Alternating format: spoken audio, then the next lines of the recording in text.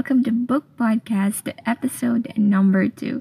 What I am going to book talk about this time is Thinking Fast and Slow by Daniel Kahneman. I had written a review on this on Medium, which I titled A Review of an Average IQ Reader. Now, this is a podcast version, and I guess that some of the people that had read this book might be skeptical of what I have to say. Well, don't be. I am a reader with a barely limited background in psychology and read the book aloud when I cannot understand anymore. I must say this is one of the hardest reads I finished. I've read voluminous books while I was in college, mostly related to academic subjects and sciences. I thought those books does not have an end, but this one is a renaissance of those books. I finished this in about more than a month, although it has only thousands of pages, I guess. I don't know, because I am using an ebook, so I cannot track on how many pages there are. It really is a challenge when you have a small, feeble brain. I guess you feel like a book is more voluminous than it is. But I was up for the challenge. So if you want to challenge your brain, read Thinking Fast and Slow by Daniel Kahneman. I call this book the one with only postgraduate students understand, with lots of research, principles, and computation. I was on the first few chapters and about to put away the book to read Jane Austen's novel or another self-help book on how to be happy. However, I pushed through because I am no quitter when it comes to reading. On the first part, the two systems, which the author named very intricately as System 1 and System 2. These smart scholars are like the scientists who also named a really big telescope the Very Large Telescope, and the bigger telescope the Extremely Large Telescope. This is a part on the cognitive ease. The points to ponder include that it was studied that bad font influences judgments of truth and improves cognitive performance, or that emotional response to the cognitive ease of triad of words mediates impressions of coherence. That's on page 289. That's why, according to Kahneman, do not dismiss a business plan just because the font makes it hard to read. I thought about this during my college days when I was using photocopied notes which are blurry or hard to decipher, and I think it really made me focus on my lessons. I would have read the words easily if the copy was clear, but I would not focus that hard as well. As I was saying, you could experiment to use a not very perfect font on your notes in order for you to focus more. The normal state of your mind is that you have intuitive feelings and opinions about almost everything that comes to your way. The part 1 has a summary of characteristics of the System 1 as well, and part 2 is about heuristics and biases. Sometimes you don't have to believe in statistics. That's according to the author. According to page 481, there is an exaggerated faith in small samples. If the sample of observations is too small, do not make inferences. Let's not follow the law of small numbers. Another point is the availability bias. For me, it's more about thinking of the things around you makes you believe that it will happen to you. If you had been watching conspiracy movies recently, you will be seeing conspiracies everywhere. It is thought also in this book that the reader should learn how to discipline one's intuition. Your probability that it will rain tomorrow is your subjective degree of belief, but you should not let yourself believe Whatever comes to your mind to be useful, your beliefs should be constrained by the logic of probability. So, also, statistics is a common word in this book. Words that were making me confused, like Bayesian rule, causal rates, regression to the mean. It says that statistical results with a causal interpretation have a stronger effect on our thinking than non causal information. In short, this is the part where reading every sentence was going to make me feel sleepy. I felt like my brain was not made to understand these concepts. But as the book progresses, you get to learn that the author, Kahneman, is actually talking about basic decision-making errors human makes.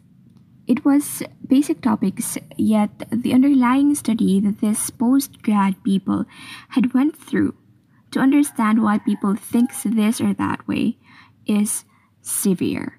I never imagined that they studied tossing coins, predicting jobs, or gambling. Yes, gambling. I thought there was no science in it. I thought activities or games are there to entertain people, but no, for the smarty pants, there is a fallacy, a principle, an explanation. Then, moving on to the part 3 of the book, which is entitled Overconfidence. It cited the book of Taleb, if you're familiar of The Black Swan, where Taleb suggests that we humans constantly fool ourselves by constructing flimsy accounts of the past and believing they are true. Basically, types of illusions are also discussed in here, and it implies that all of us are filled with illusions, and you'll get an in-depth explanation of the illusion that you have. One takeaway lesson also that I will always remember in this part is that whenever we can replace human judgment by a formula, we should consider it. Formulas work. It worked to save babies' lives by using the Apgar score at birth. In making decisions, we should use a formula if there is one. That's why there are CPR algorithms, because it is a more reliable indicator than to believe in intuition or intuitive judgments. Another one blow to my face because of a decision mistake that I had made is the fact, which was stated in page 1058, that, quote unquote, they, or we people, overestimate benefits and underestimate costs. They spin scenarios of success while overlooking the potential for mistakes and miscalculations.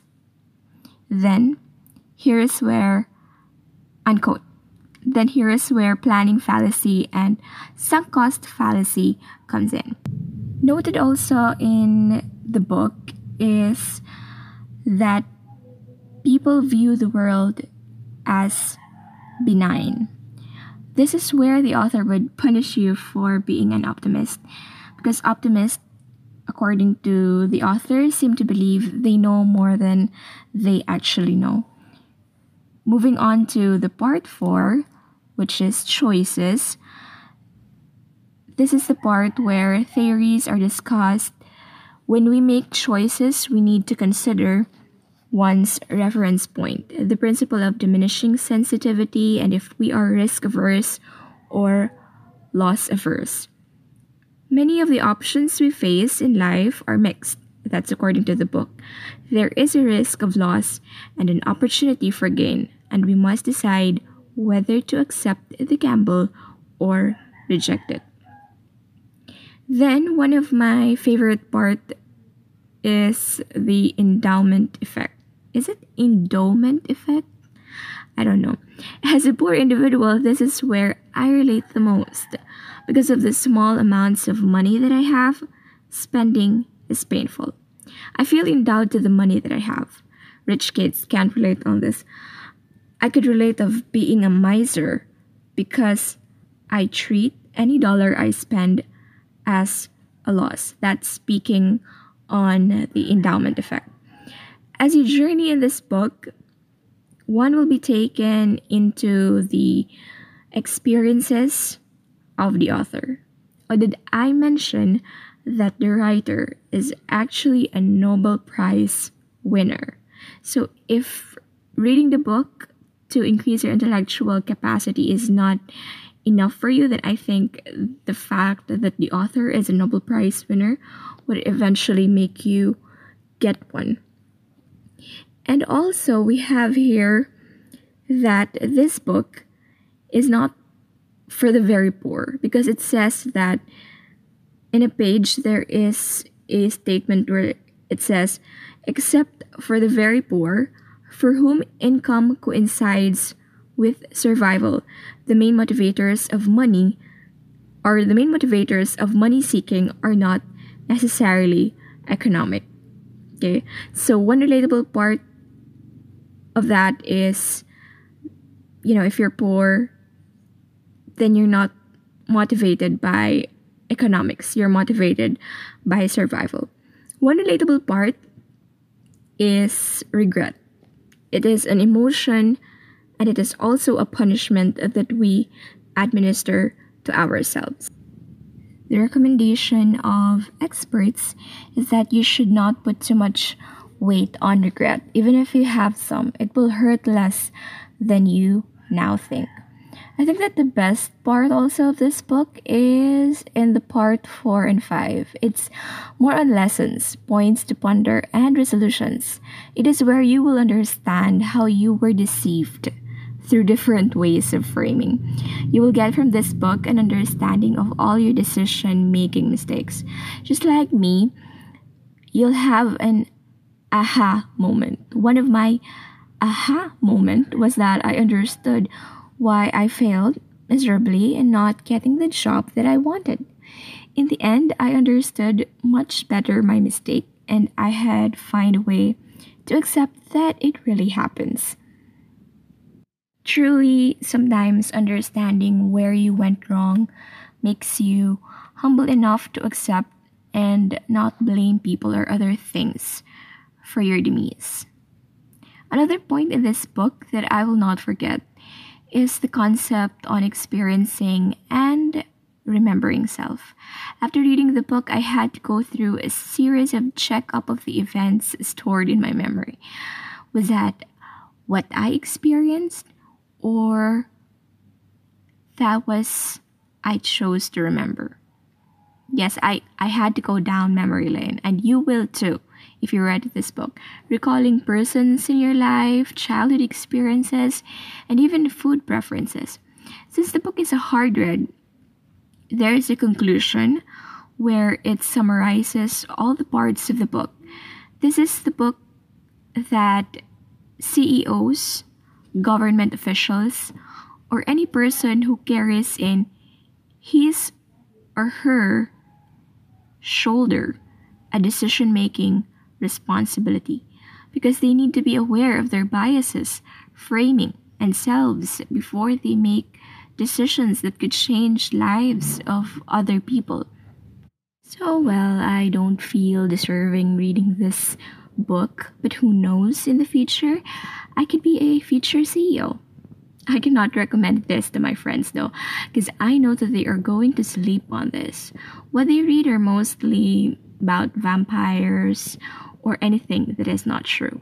But I love them for that, and I would save them from wrecking their brain with the thoughts of decision making. But if they are going to ask me what book would make them smart, I would say pick up Thinking Fast and Slow by Daniel Kahneman. Closing this book podcast, I could say that I have read many books in my early life, but I had never felt more intellectual when I finished this one. It would be exciting to have a part 2 where the author would explain why you always assume guys like you, because I'd have to put myself all through that brain-wrecking moment again. I felt like my neurons had a hard time after I finished this book, so I had to read a fiction one. But thanks to the author, it was a good brain exercise. That sums up our book podcast for this week. Thank you so much for listening, and I hope you have a great time.